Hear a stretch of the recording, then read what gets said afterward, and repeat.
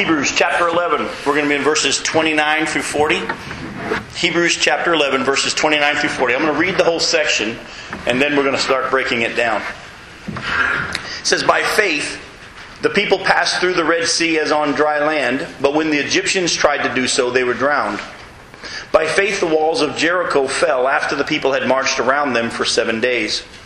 By faith, the prostitute Rahab, because she welcomed the spies, was not killed with those who were disobedient. And what more shall I say? I do not have time to tell about Gideon, Barak, Samson, Jephthah, David, Samuel, and the prophets who through faith conquered kingdoms, administered justice, and gained what was promised, who shut the mouths of lions, quenched the fury of the flames, and escaped the edge of the sword, whose weakness was turned to strength, and who became powerful in battle and routed foreign armies. Women received back their dead raised to life again. Others were tortured and refused to be released so that they might gain a better resurrection. Some faced jeers and flogging, while still others were chained and put in prison. They were stoned and were sawed in two. They were put to death by the sword. They went about in sheepskins and goatskins, destitute, persecuted, and mistreated. The world was not worthy of them. They wandered in deserts and mountains and in caves and in holes in the ground. These were all commended for their faith, yet none of them received what had been promised. God had planned something better for us, so that only together with us would they be made perfect. Now, as you can tell from just reading this, there is a lot here tonight. And so I just want to pray that you would be listening to the Lord as He teaches through this passage tonight. But there's a lot we need to cover. So let's just jump right into verse 29. But before we do, I want to say something. I put it in my notes this way. Tonight we continue to look at the Hebrew writer's description of men and women of faith. But before we fall into an attitude of been there, done that, because we've been looking at Hebrews chapter 11 and men and women of faith for quite a while here, I want to remind you of 2 Timothy chapter 3 verse 16, which says every word of Scripture is what? God breathed. And it's useful for instruction and training and so on. I want you to really think about the fact to keep you from falling into an attitude of, okay, here we are again in chapter 11 looking at men and women of faith. Every word of Scripture is God breathed. And there's a reason why these words are here, and these illustrations are here, and the story of the Red Sea, and Jericho, and Rahab, and so on. And so instead of saying, oh, well, here, let's just look at another one in the book of Hebrews, I want us to have an excited attitude tonight that says, okay, God, why is this here? Why did you list David and Jephthah and Gideon and so on? And I want you to have that kind of an attitude of don't get bogged down at the end of chapter 11. As we bring chapter 11 to a close tonight, don't get bogged down. Get excited because these are here for a reason. And I cannot wait to show you some of the things that God showed me about it. It says in verse 29, the Israelites passed through the Red Sea by faith, but the Egyptians, when they tried, were drowned. I mean, think about this. We're going to read the story, but as you know, the nation of Israel walked through the Red Sea and the walls of water on each side. Yet when the Egyptians did the same thing, they were drowned. I mean, it would appear to us that the Egyptians had the same amount of faith as the Israelites did, right? I mean, the Israelites had faith and walked through. The Egyptians had faith and began to go on through, chasing after them. So what I want to do is, though, the Scripture here shows that the Israelites were credited as having faith when they walked through, but the Egyptians weren't. Maybe they had a mean commander. Maybe they had a mean commander? I don't know.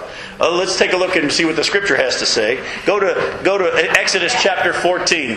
Exodus chapter 14, verses 1 through 31. I'm going to read almost the whole story here because there's a lot in this story that maybe some of us wouldn't hurt us to go back and look at it anyway. A lot of us probably think of the movie with Moses. You know, and we picture a lot of what we think of Scripture from that. And I want to warn you against that. There's nothing wrong with watching a movie about it, but you need to have your Bible in your hand and know the Scriptures, because a lot of stuff in the movies doesn't really line up with Scripture. It never really happened that way. I don't know how many of you remember a few years ago, NBC came out with a movie about Noah's Ark. And if you ever watched it, it would make you sick. Because they had Lot coming up to the ark in a boat, knocking on the side of the boat, saying to Noah, let me in. Lot didn't even live at the same time as Noah. It was hundreds of years later. But unfortunately, the movie people have a tendency to get creative. So don't build your theology from the movies. Read the story. And so in chapter 14, starting in verse 1, it says, Then the Lord said to Moses, Tell the Israelites to turn back and to encamp near Pi-Hahiroth, between Migdol and the sea, and they are to encamp by the sea directly opposite Baal-zephon. Pharaoh will think the Israelites are wandering around the land in confusion, hemmed in by the desert. And I will harden Pharaoh's heart, and he will pursue them. But I will gain glory for myself through Pharaoh and all his army, and the Egyptians will know that I am the Lord. So the Israelites did this. When the king of Egypt was told that the people had fled, Pharaoh and his officials changed their minds about them and said, "What have we done? We have let the Israelites go and have lost their services." So he had his chariot made ready and took his army with him. He took 600 of the best chariots along with all the other chariots of Egypt, with officers over all of them. The Lord hardened the heart of Pharaoh, king of Egypt, so that he pursued the Israelites who were marching out boldly. The Egyptians, all Pharaoh's horses and chariots, horsemen and troops, pursued the Israelites and overtook them as they camped by the sea near Pi-hahiroth, opposite Baal-zephon. As Pharaoh approached, the Israelites looked up, and there were the Egyptians marching after them. They were terrified and cried out to the Lord. They said to Moses, "Was it because there were no graves in Egypt that you brought us to the desert to die? What have you done to us by bringing us out of Egypt? Didn't we say to you in Egypt, 'Leave us alone, let us serve the Egyptians'? It would have been better for us to serve the Egyptians than to die in the desert." Moses answered the people, "Do not be afraid. Stand firm, and you will see the deliverance of the Lord will bring you today. The Egyptians you see today, you will never see again. The Lord will fight for you. You need only to be still." Then the Lord said to Moses, "Why are you crying out to me? Tell the Israelites to move on. Raise your staff and stretch out your hand over the sea to divide the water, so that the Israelites can go through the sea on dry ground. I will harden the hearts of the Egyptians so that they will go in after them. And I will gain glory through Pharaoh and all his army, through his chariots and his horsemen. The Egyptians will know that I am the Lord when I gain glory through Pharaoh, his chariots, and his horsemen." Then the angel of God, who had been traveling in front of Israel's army, withdrew and went behind them. The pillar of cloud also moved from in front of and stood behind them, coming between the armies of Egypt and Israel. Throughout the night the cloud brought darkness to one side and light to the other, so neither went near the other all night long. Then Moses stretched out his hand over the sea, and all that night the Lord drove the sea back with a strong east wind, and turned it into dry land. The waters were divided, and the Israelites went through the sea on dry ground, with a wall of water on their right and on their left. The Egyptians pursued them, and all Pharaoh's horses and chariots and horsemen followed them into the sea. During the last watch of the night, the Lord looked down from the pillar of fire and cloud at the Egyptian army and threw it into confusion. He made the wheels of their chariots come off, so that they had difficulty driving. And the Egyptians said, "Let's get away from the Israelites. The Lord is fighting for them against Egypt." Then the Lord said to Moses, "Stretch out your hand over the sea, so that the waters may flow back over the Egyptians and their chariots and horsemen." Moses stretched out his hand over the sea, and at daybreak the sea went back to its place. The Egyptians were fleeing toward it, and the Lord swept them into the sea. The water flowed back and covered the chariots and horsemen, the entire army of Pharaoh that had followed the Israelites into the sea. Not one of them survived. But the Israelites went through the sea on dry ground, with a wall of water on their right and on their left. That day the Lord saved Israel from the hands of the Egyptians, and Israel saw the Egyptians lying dead on the shore. And when the Israelites saw the great power the Lord displayed against the Egyptians, the people feared the Lord and put their trust in him and in Moses, their servant. Now, if you know the story, they did for then. They'll change their minds a few times, but just like we do, unfortunately. But what I want to pull out from this passage is this. The Israelites passed through the Red Sea by faith, but the Egyptians, according to the scripture here in Hebrews 11, when they tried, they were drowned. What's the difference? Their hearts were hardened, definitely. He wanted the Israelites to make it through, and he didn't want the Egyptians to make it through. Now, okay, you're on to something here. He wanted the Israelites to make it through, and he didn't want the Egyptians. That's definitely true. But when we're looking at faith versus no faith... Faith in God and they had faith in themselves. Very good. The Israelites had faith in God, and that's why they moved forward. The Israelites had faith in themselves, and that's what... the Egyptians, thank you, had faith in themselves, and that's what was propelling them, if you will, through the water. And there's three things I want to pull out from this story. The Israelites didn't have a lot of faith. Well, that's where we're going to go. I want to pull out to you that there's three things from the story I want you to see. All right? This isn't one of them, but it kind of sets up where we're going. Even though the Egyptians did the same thing by going through the water, this miracle was not for them. And they were not going through because of faith in God, as we just talked about. The three things I want to point out are this. Here's the first one. Each one should have faith of our own, coupled with a personal relationship with God. In other words, God is not some magical force to be trusted in. In other words, the nation of Israel had a relationship with God. And therefore, this miracle was for them. His miracle was for those who had a relationship with Him. It wasn't for those who didn't have a relationship with Him. The best way I can illustrate this to you is put a bookmark here and go to Acts chapter 19.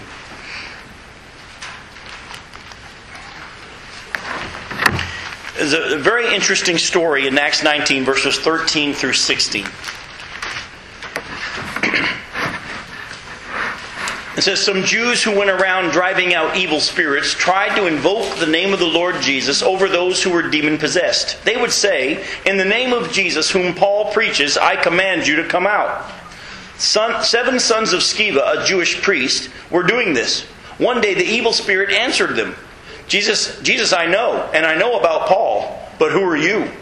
Then the man who had the evil spirit jumped on them and overpowered them all. He gave them such a beating that they ran out of the house naked and bleeding. Here were some guys trying to use someone else's power, someone else's relationship. They said, in the name of Jesus whom Paul preaches, we want to use this power too. And the demon says, that's not how it works. You don't have the power. I know Jesus and I know about Paul, but who are you? And so I want you to understand, from the story of the Egyptians and the Israelites going through the Red Sea, the Israelites went through just like the Egyptians went through, but the miracle wasn't for them because they did not have a relationship. And God's miracles are for those who have the relationship with Him. You can't rest on someone else's faith. Do you understand? Second thing is this. God is looking for men and women who move forward in faith, even if your faith is only the size of a mustard seed. As you pointed out, Duke, they didn't have a whole lot of faith in our measurement of faith, remember?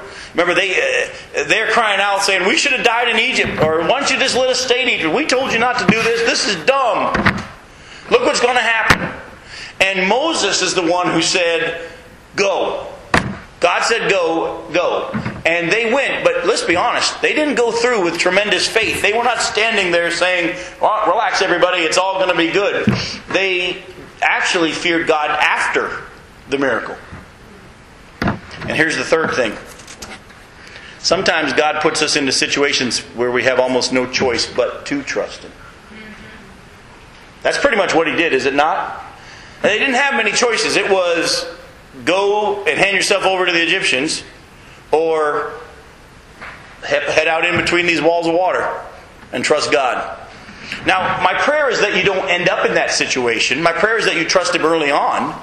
But sometimes when God's trying to get us to a certain point, and He's been telling us over and over, sometimes He has to take away all the other things we've been relying on so that we have no choice but to trust Him. Go ahead.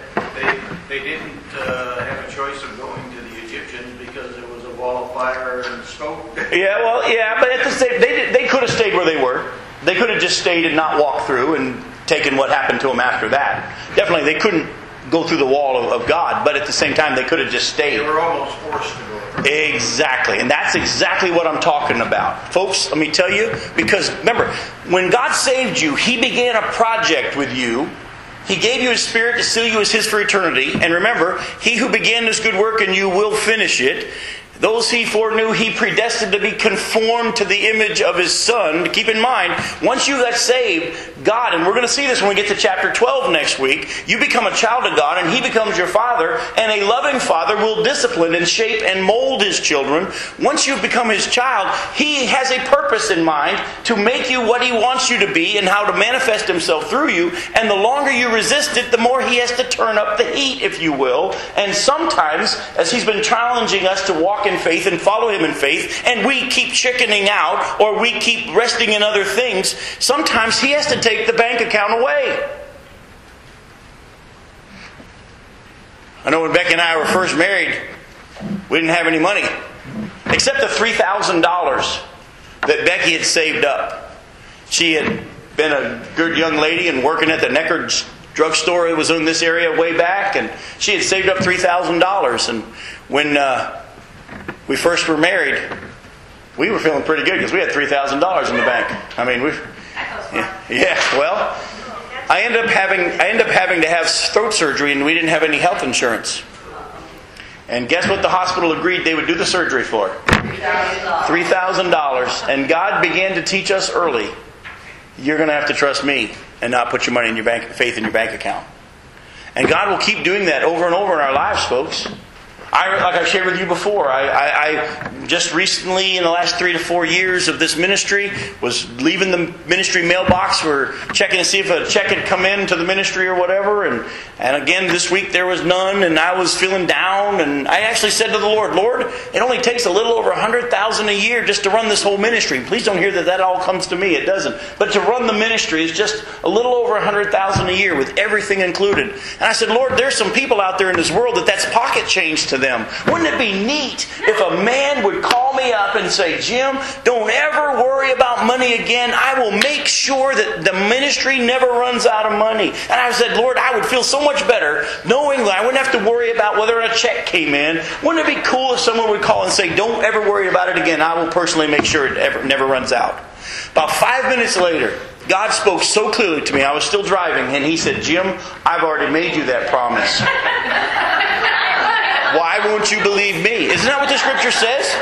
Doesn't He say to us that we'll never lack, we'll never want, don't worry about money? Because that passage in Hebrews, and you're going to get there, chapter 13 eventually, where He says, never will I leave you, never will I forsake you, is actually tied to money. Did you tell him you were sorry? Honestly, I said, you're right. And Becky can tell you from that moment on, I haven't worried about it. And God has supernaturally blessed the ministry above and beyond since that point when I stopped worrying. But God keeps getting us to these places. And let me tell you, sometimes He has to take away all your other options. You won't have any other idols. You won't have any other idols. So I say to you, there's actually a lot here in this little story. And there's more. I don't have time for it. Dealing with the hardening of Pharaoh's heart, though, for those of you that are struggling with that, if you want to go back and later on look at John chapter 12, verses 20 and following, it talks about how the nation of Israel would not believe, therefore God hardened their heart so they could not believe. The hardening of the heart does happen by God. God does come to a point when He says, my spirit will no longer strive with man. God will come to a place where He will no longer make it possible for people to respond. But always it's after the individuals themselves say no. And if you study the Scriptures, Pharaoh hardened his own heart at the beginning. But at a certain point, God said, okay, you've had your opportunity. From now on, I'm shutting it off and you won't respond properly. And so when He says, I'm going to harden Pharaoh's heart, we sit there and say, that's not fair. Oh no, read the whole story and you'll see it was plenty fair. But God gave him opportunity, he didn't respond. And so again, you'll see that the nation of Israel would not believe, therefore they could not believe. There's a point where it transfers. And so I'll just throw that out. Now, jump to verse 30 in chapter 11. The Jericho story is very similar to the Red Sea story, though. See, the people walked in faith around the city. We're not going to take the time to read the Jericho story tonight.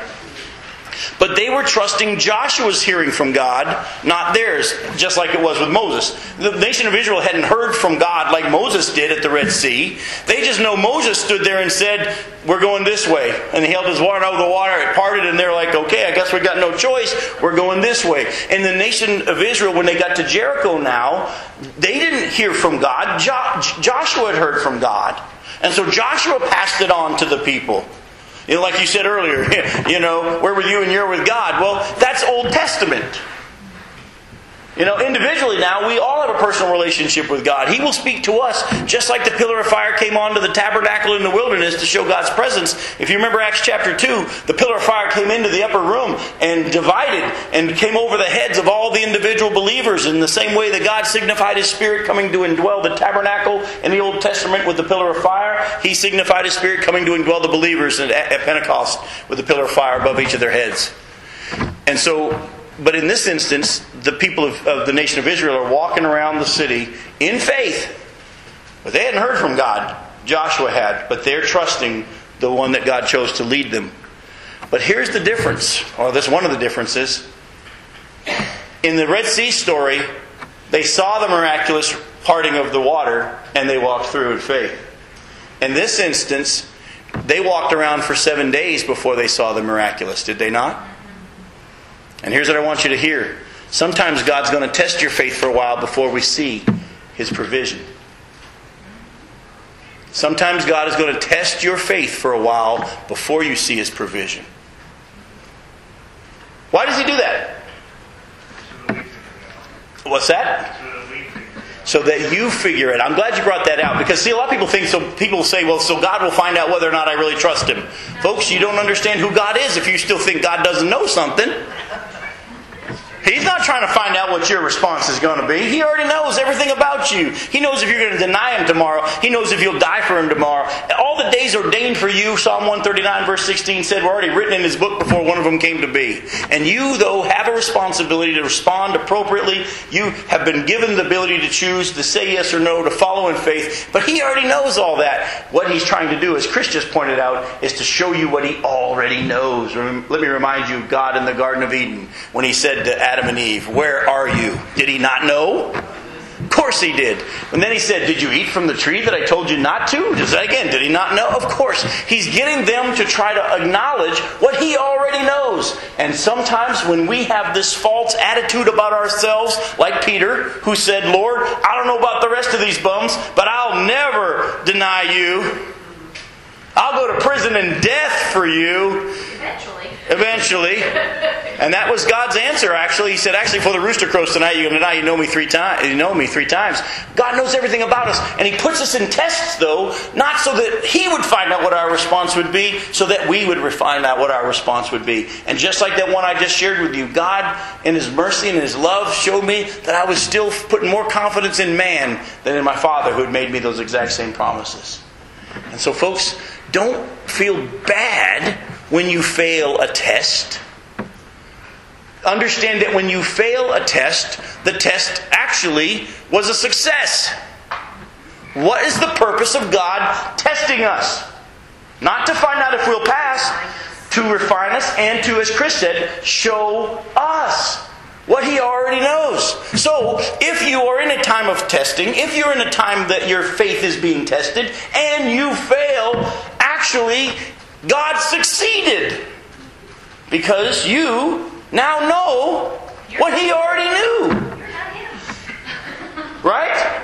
Remember when your kids were little and they said, I can dress myself, and you knew they couldn't? You gave them the shirt, the pants, the socks, the undies. You said, knock yourself out. Were you testing them to find out if they could dress themselves? No, you knew. What were you doing? Showing them what you already knew about them. You put them in a test and you let them find out they can't dress themselves. And then because they acknowledged, I'm not ready now, I'm not ready yet, you were then able to take them from where they were and help them get to where they need to be. Correct? Then you seek the help. Yes. You won't seek the help if you don't think you need it. And He gets the glory, which is all I believe. That's the bottom line right there. That's all it. These incidences go right back to giving Him glory, because when you have those aha moments, it's always give glory to God. That's it. So folks, what I want you to understand is when you really understand your relationship with God and who you are in Christ, and that He will finish what He started, and that He's not actually measuring whether you're going to pass the test or not and upset that you failed. He actually is lovingly trying to get you somewhere, and the failure of the test is a part of Him showing you what He wants you to do. And if we would just relax and acknowledge, you know what? I mess up. Confess your faults one to another that you may be healed. See, we keep thinking that that's some magical formula. No. Listen, the more I acknowledge my brokenness to you, the more you acknowledge your brokenness to me, the easier it is for us to move into healing, because now we at least acknowledge we need help. But too many of us in church put on the suit and tie on Sunday and do what? Pretend to be something we're not. Hello, brother. Hello, sister. How are you? Fine. God's good all the time. All the time, God's good. We know all the phrases. We walk out of church and we're hurting and we're scared and we're nervous and we're anxious. We put on that face. The sooner we understand that God knows we're messed up and that's where He's best, the easier it'll be for us to look each other in the eye and say, I struggle with that too. I'm a little worried about something right now, and I know I'm not supposed to be, and I need God's grace. By the way, that's a commercial for you that, like I told you, to go to the website at Merritt Island and take a look at Your Kingdom Come, Your Will Be Done. Because what we looked at on Sunday, it goes right to what we're just talking about, but I won't go there because we're running out of time. All right? Now, let's jump to Rahab in verse 31. It says, the Rahab the prostitute is now listed in the Hall of Fame of Faith. How about that? Now, what can she teach us about faith? Well, one thing she can teach us is this. God responds to and rewards faith, not good behavior. I'm going to say that again. God responds to and rewards faith, not good behavior.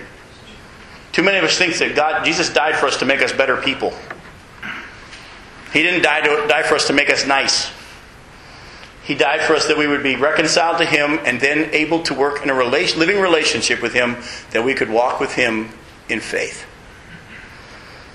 Fearing God is good. Here's another thing Rahab can teach us. Fearing God is good, but faith in God is what He responds to. Now, what I mean by that is this. Did she have a fear of God? Yes. Did the city of Jericho have a fear of God? Yeah, they did. Let me show you. Go to Joshua chapter 2. Go to Joshua chapter 2, verses 1 through 13.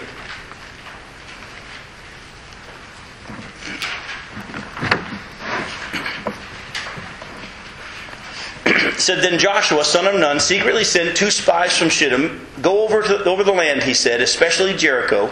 So they went and entered the house of a prostitute named Rahab and stayed there.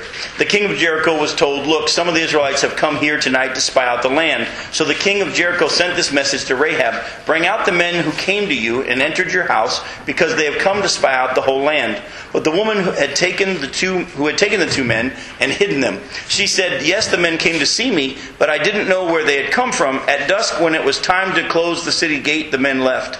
I don't know which way they went. Go up after them quickly. You may catch up with them. But she had taken them up to the roof and hidden them under the stalks of flax she had laid out on the roof.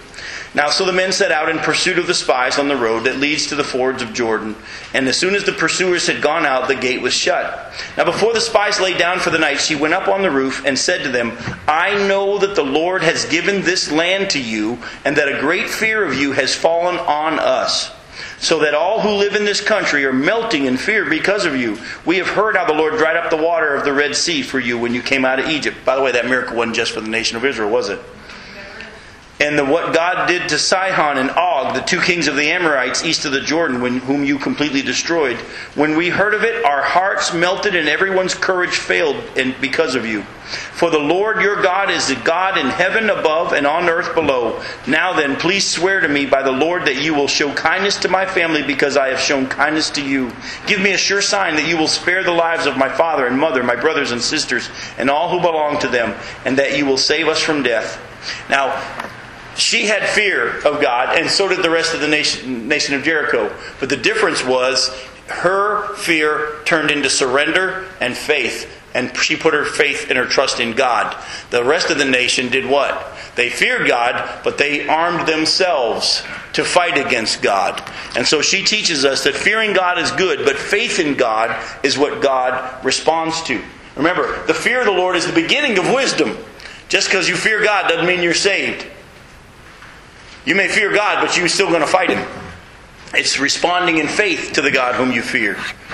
All right? And then what makes her different from the rest of Jericho is she said, God, help. Not, I'll resist you. And there's a lot right there we could spend a lot of time on. But I'm not going to for the sake of time. How much do we need to have that same attitude that says, apart from you, I can do nothing? But much as we know that the Bible doesn't say God helps those who help themselves, many of us still fall into that mindset. How many of you, when trouble comes, your first thought is what you have or haven't done? Correct? Isn't that what happens? Our first thought is, it's because I haven't done something. When it might just be God simply trying to show you something. And so when you think it's something you might have or haven't done, you quickly try to go fix it. And God is looking for people that say, God, help. In verses 32 through 34, we see listed men and women who not only trusted God in faith, but in doing so, God demonstrated His power through them. Look at verses 32 through 34. He goes on, the Hebrew writer goes on to say, what more shall I say? I don't have time to tell about Gideon, Barak, Samson, Jephthah, David, Samuel, and the prophets, who through faith conquered kingdoms, administered justice, and gained what was promised, who shut the mouths of lions, quenched the fury of the flames, and escaped the edge of the sword, whose weakness was turned to strength, and who became powerful in battle and routed foreign armies. Now, what I want to pull out from this section here is this. And we're going to be, by the way, like the Hebrew writer, not have time to deal with every one of these people in this list. But what he's bringing out is this. In the stories we've just seen, we see God showing His miraculous power through creation, through nature. The Red Sea parting, the walls of Jericho falling down. But this group of people, God manifests His power through them in the way in which their weakness was turned to strength. I mean, we hear the name David and we think, that was a powerful man of God, right? But how many of us remember David's beginning? Let's go and look at 1 Samuel chapter 16.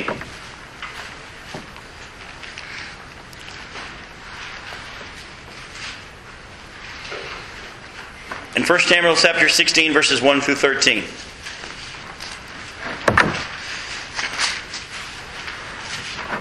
Said the Lord said to Samuel, how long will you mourn for Saul, since I have rejected him as king over Israel? Fill your horn with oil and be on your way. I am sending you to Jesse of Bethlehem. I have chosen one of his sons to be king. But Samuel said, how can I go? Saul will hear about it and kill me. The Lord said, take a heifer with you and say, I have come to sacrifice to the Lord. Invite Jesse to the sacrifice and I'll show you what to do. I love that. See that? That's that living relationship where God didn't just give him a set of instructions to go do it. He said, I'll get you started. Head in the direction. Bring with you a heifer. Say this. From there on, I'm going to lead you. Boy, I love that. That's Old Testament and God showing His leadership by His Spirit. You are to anoint for me the one I indicate. Samuel did what the Lord had said. When he arrived at Bethlehem, the elders of the town trembled when they met him. They asked, do you come in peace? Samuel replied, yes, in peace. I have come to sacrifice to the Lord. Consecrate yourselves and come to the sacrifice with me. Then he consecrated Jesse and his sons and invited them to the sacrifice. When they arrived, Samuel saw Eliab and thought, surely the Lord's anointed stands here before the Lord. But the Lord said to Samuel, do not consider his appearance or his height, for I have rejected him. The Lord does not look at the things man looks at. Man looks at the outward appearance, but the Lord looks at the heart. Then Jesse called Abinadab and had him pass in front of Samuel. But Samuel said, the Lord has not chosen this one either. Jesse then had Shammah pass, but Samuel said, nor has the Lord chosen this one. Jesse had 7 of his sons pass before Samuel, but Samuel said to him, the Lord has not chosen these. So he asked Jesse, are these all the sons you have? Well, they're still the youngest, Jesse answered, but he's tending the sheep. Samuel said, send for him. We will not sit down until he arrives. So he sent and had him brought in. He was ready with a fine appearance and handsome features. Then the Lord said, rise and anoint him. He is the one. So Samuel took the horn of oil and anointed him in the presence of his brothers. And from that day on, the Spirit of the Lord came upon David in power. Samuel then went to Ramah. When Jesse was told by the prophet, gather your sons, and I'm going to anoint them, I'm going to choose one to be the king, and we're going to sacrifice and we're going to cleanse them. Jesse didn't even bring all of his sons. He left one. Because even Dad thought, ain't going to be that one. It's got to be the firstborn. Yeah, it's got to be the firstborn. But God chose David. Why? Because he was considered the least. And he could then manifest his power even greater through him. Gideon was listed the same way. Go to Judges chapter 6. More so with Gideon. I don't have time to go through the whole breakdown of how an unfit choice in our eyes Gideon would have been. But in Judges chapter 6, look at verses 11 through 16. It says, the angel of the Lord came and sat down under the oak in Ophrah that belonged to Joash the Abiezrite, where his son Gideon was threshing wheat in a winepress to keep it from the Midianites. When the angel of the Lord appeared to Gideon, he said, the Lord is with you, mighty warrior. I can picture Gideon going like this. You got the wrong guy. And you don't realize I'm threshing wheat in a winepress because I'm hiding. And keep your voice down. But sir, Gideon replied, if the Lord is with us, Why has all this happened to us? Where are all His wonders that our fathers told us about when they said, 'Did not the Lord bring us out of Egypt?' But now the Lord has abandoned us and put us into the hand of Midian." The Lord turned to him and said, "Go in the strength," listen, "you have, and save Israel out of Midian's hand. Am I not sending you?" Oh, by the way, this is a test. This is a test. God says, "Gideon, go in the strength you have and rescue Israel. Am I not sending you?" Gideon's response was good. He said, "But Lord, how can I save Israel? My clan is the weakest in Manasseh, and I am the least in my family." The Lord answered, "I will be with you, and you will strike down all the Midianites together." Gideon replied, "If I now have found favor in your eyes, give me a sign that it's really you talking to me." And he goes through all those tests. But here's the deal. Gideon was offered the opportunity to go and do it in his own strength. And Gideon was wise enough to say, I can't do that. Remember when God told Moses, "You just take these people and go? Take these people and go and take them into the promised land." And Moses said, "Look, if you don't go with us, we're not going. Can't do this without you. You have to be the one doing it." But Gideon was the last one we would have picked to lead against the Midianites. But it's the one God chose. Why? Because He wants to manifest Himself through weakness. We sit around beating ourselves up because of our failures. And we think that we're disqualified because of our weakness. You forgot who God is. He actually picks those people so that He gets the credit and He gets the glory. That's why Satan wants to whisper in your ear and say, "You're failed. You're not qualified. God can't use you now." It's the exact opposite. Usually, by the way, when you hear Satan talk, flip it exactly, and that's the truth. Let's take one more. Take Samuel. And I'm not going to go there for the sake of time. But in Samuel, if you want to write it down and look at it later on, 1 Samuel chapter 3, verses 1 through 21. Remember, Samuel is offered by Hannah to the Lord, and she brings him to the temple. And he works there with Eli and his sons. And his sons are extremely wicked. Eli's a horrible dad, and he's not dealing with them.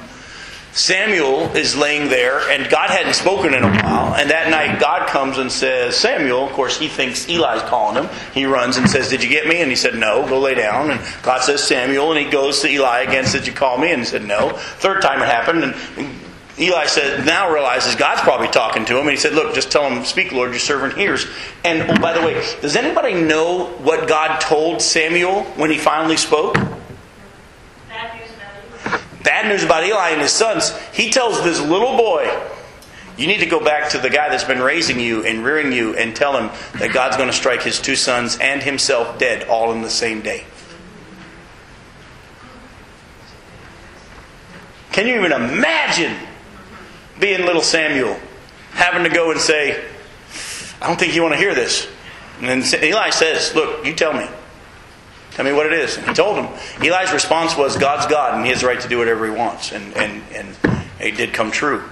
But again, this list back in Hebrews chapter 11, look at it again. What more shall I say? I don't have time to tell about Gideon, one we wouldn't have chose. Barak, who was afraid so much that he had to say to Deborah, "Look, unless you help me out, lady, I ain't doing it." Right? Samson, Jephthah. By the way, Jephthah is the one who actually made that rash vow. I don't know if you know the story. If you want to go back and look, he's the one that was he said to God, "Next thing comes out of my tent, I'll sacrifice it to you." And he thought an animal was going to come out, and it was his daughter. And he had to do it. It's a tough story. Jephthah, David, Samuel, and the prophets who through faith conquered kingdoms, administered justice, gained what was promised, who shut the mouths of lions, quenched the fury of the flames, and escaped the edge of the sword, whose weakness was turned to strength by God, and who became powerful in battle and routed foreign armies. We hear the name David, Samuel, we hear the name Gideon, we hear the name Samson, and we think of powerful people. We've forgotten they're as messed up and broken as us. We think of Peter and Paul.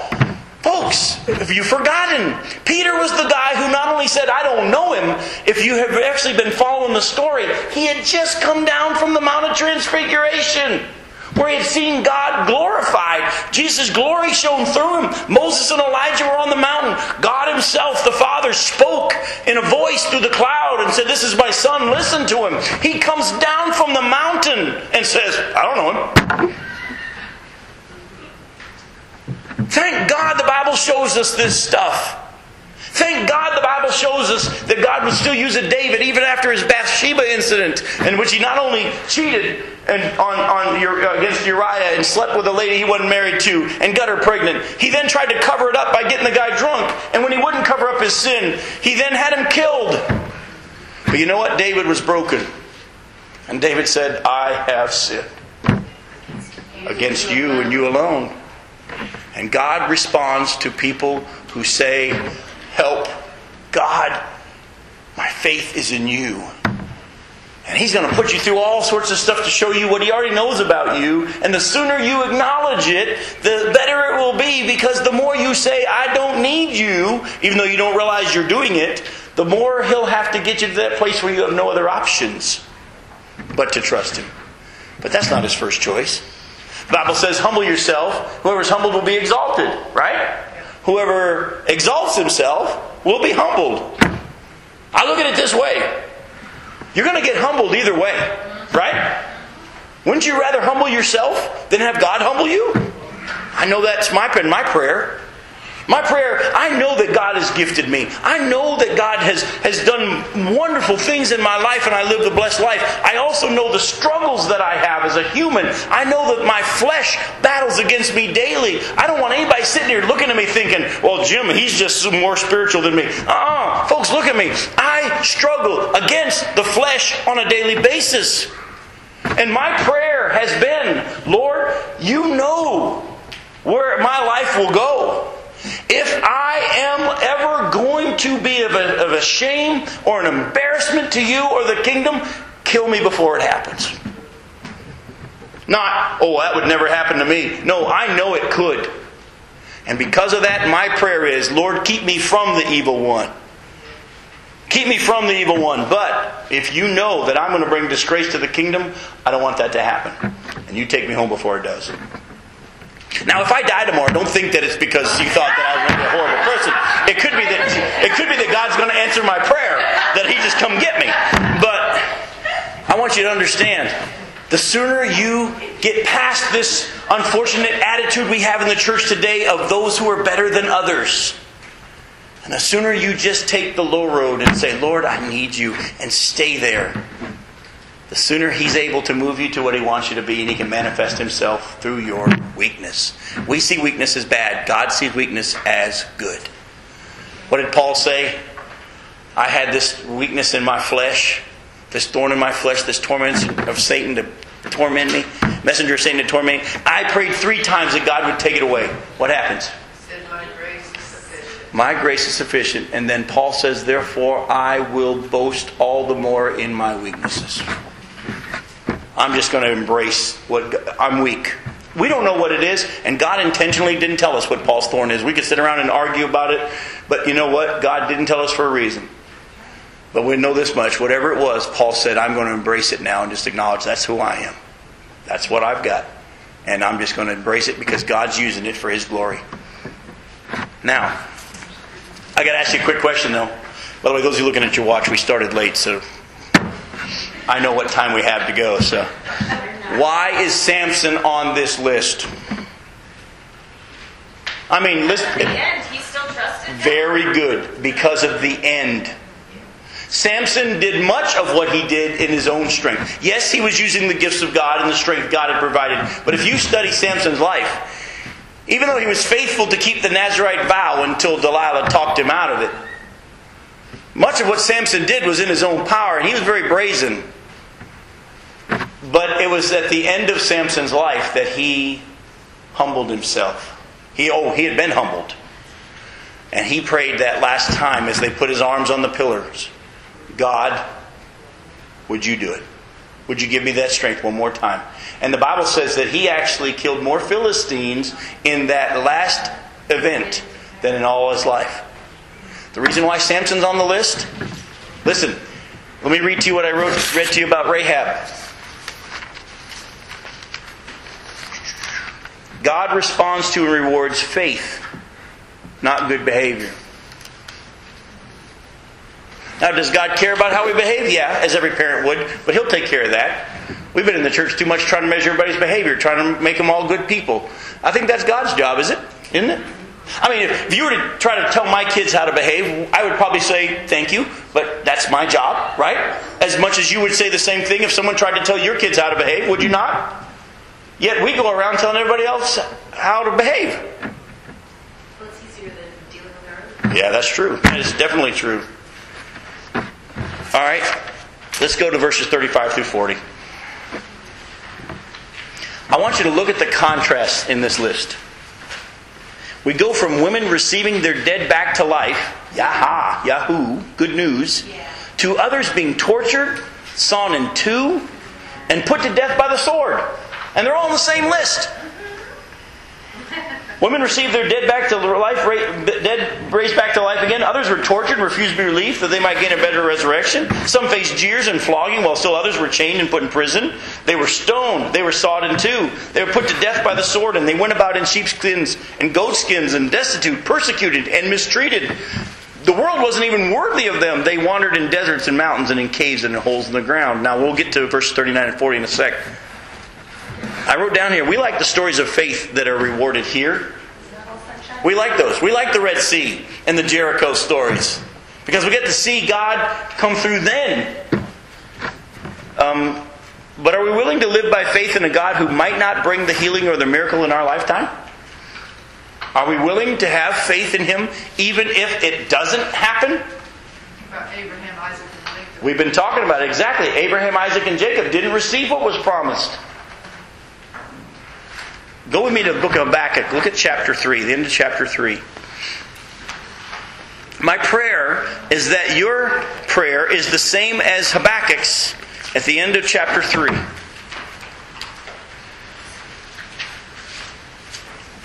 We're going to start in verse 16.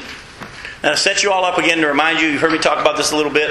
Habakkuk cries out to God and says, the righteous are suffering, the wicked are prospering. I don't think you're paying attention. God says, I am. I'm going to do something about it. I'm going to send the Babylonians to take the nation of Israel captive.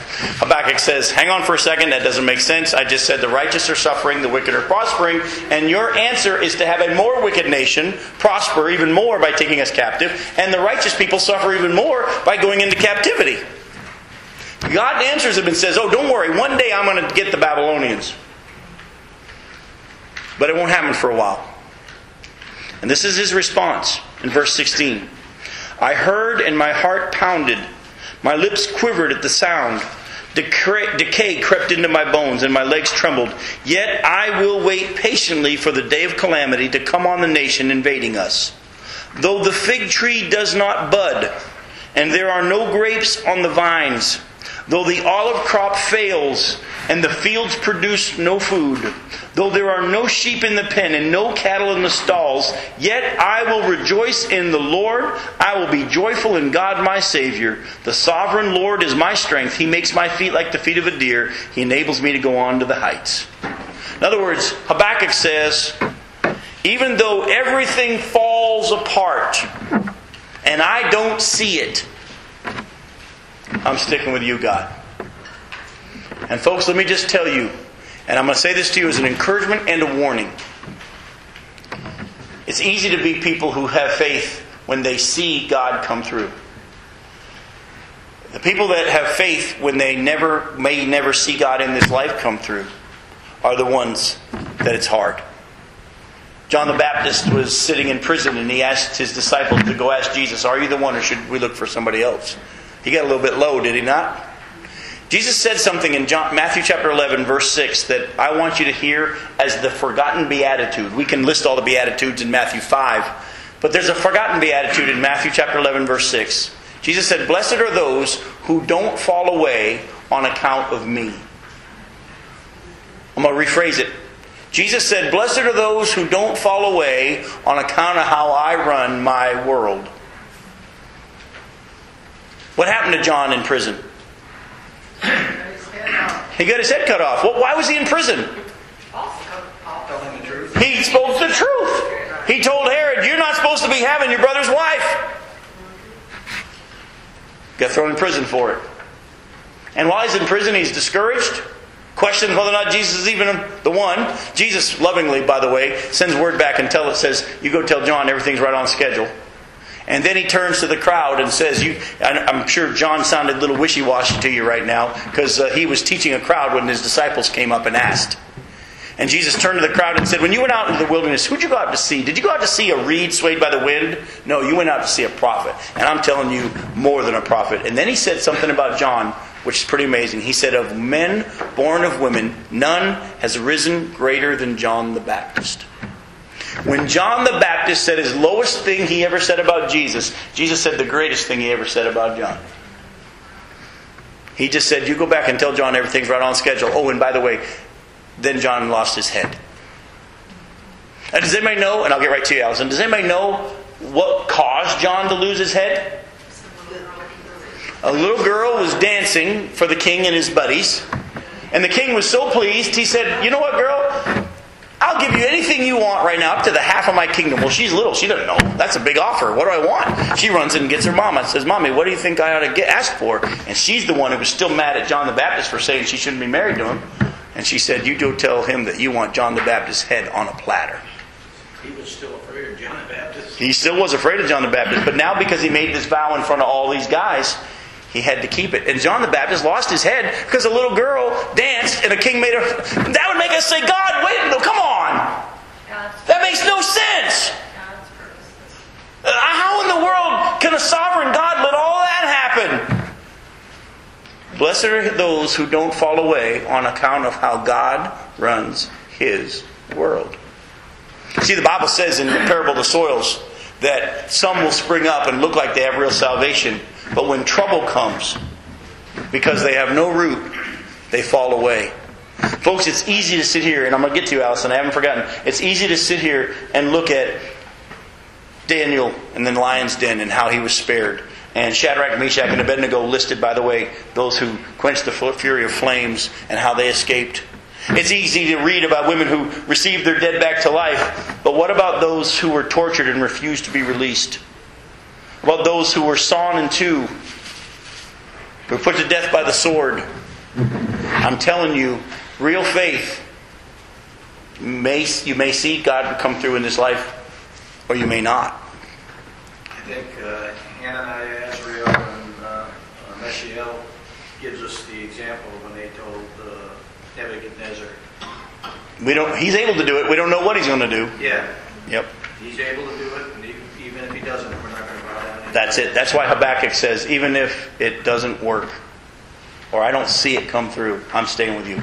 Allison. Jesus knew the heart of John the Baptist. His flesh was what was crying out. It sure was. In disbelief. Yes. His spirit knew truth. Exactly. Folks, God knows your heart. You just got to rest in Him. Now, in the time we have left, I need to deal with verses 39 and 40. It says, these were all commended for their faith, yet none of them received what had been promised. God had planned something better for us, so that only together with us would they be made perfect. Now, we don't have time to even break this down as much as I want to, but I want to quickly say this, that God had planned something better for us is a bad translation. That's what the NIV has. That's really not the best translation. All right? The Greek's kind of tricky, but a better way, or another way to say this, is to say, with us in mind, God had made a better plan. And even that's still a little bit cloudy. In other words, what God is saying, what the Hebrew writer is saying is this, is God in His good providence reserved the fulfilling of the messianic promises of Jesus until we could share them. Alright, I'm going to say that again. What he says is this, God in His good providence reserved the fulfilling of the messianic promises of Jesus until we could share them. Remember, who is the Hebrew writer writing to? Jews. Jews who had come to faith in Christ. I'm sure there was a Gentile or two in the mix who probably was reading this letter. But he was speaking to Jewish people.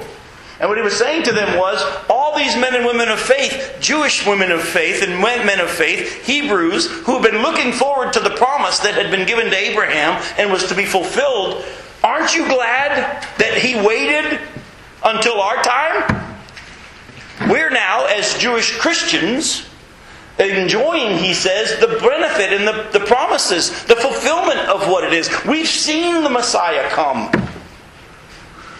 If they waited in faith, not receiving what we've gotten to see and experience, shouldn't we not be able to wait a little bit if we're suffering the loss of our property and some of the persecution we're going through right now?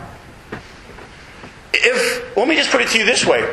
Christians in America, if our brothers and sisters around the world are being put to death for what we're doing right now in air-conditioned comfort, should we not trust God in faith if He chooses to have the American economy go bad?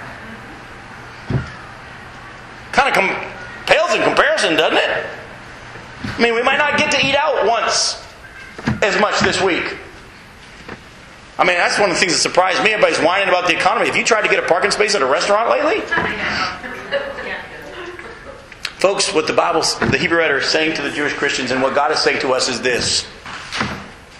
Keep moving forward in faith, whether you see it or not. Do you need a lot of faith? No. You just need to move forward and you need to trust Him. Sometimes He'll get you to the point that you have no choice. Hopefully you're not there. But if you are, trust Him. But what if it doesn't work? Who said it was going to work? We weren't guaranteed that. In this life you will have trouble, but take heart. Yep. And what are we waiting for? We're waiting for the day that Jesus comes and gathers all those who are His, who have trusted Him in faith.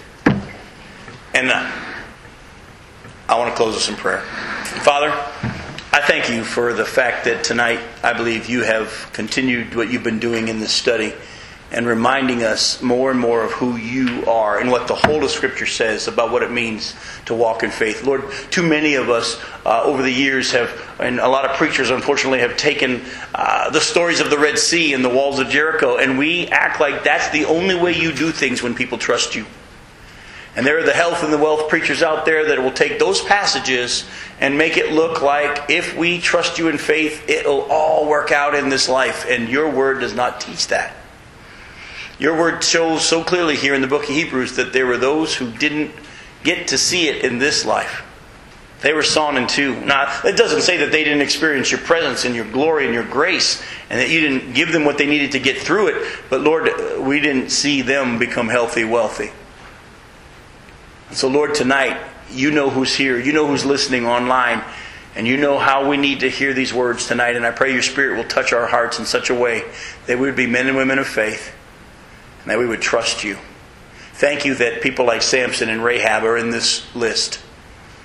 And forgive us for ever thinking that David was always the David we see him as now.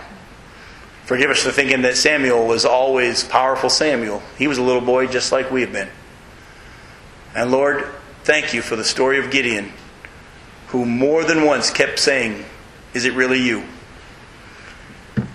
And whatever way we need Your touch to encourage us and to move us into that area of continual faith and You maturing us into Your likeness, Jesus, we yield to You tonight. In Your name we pray.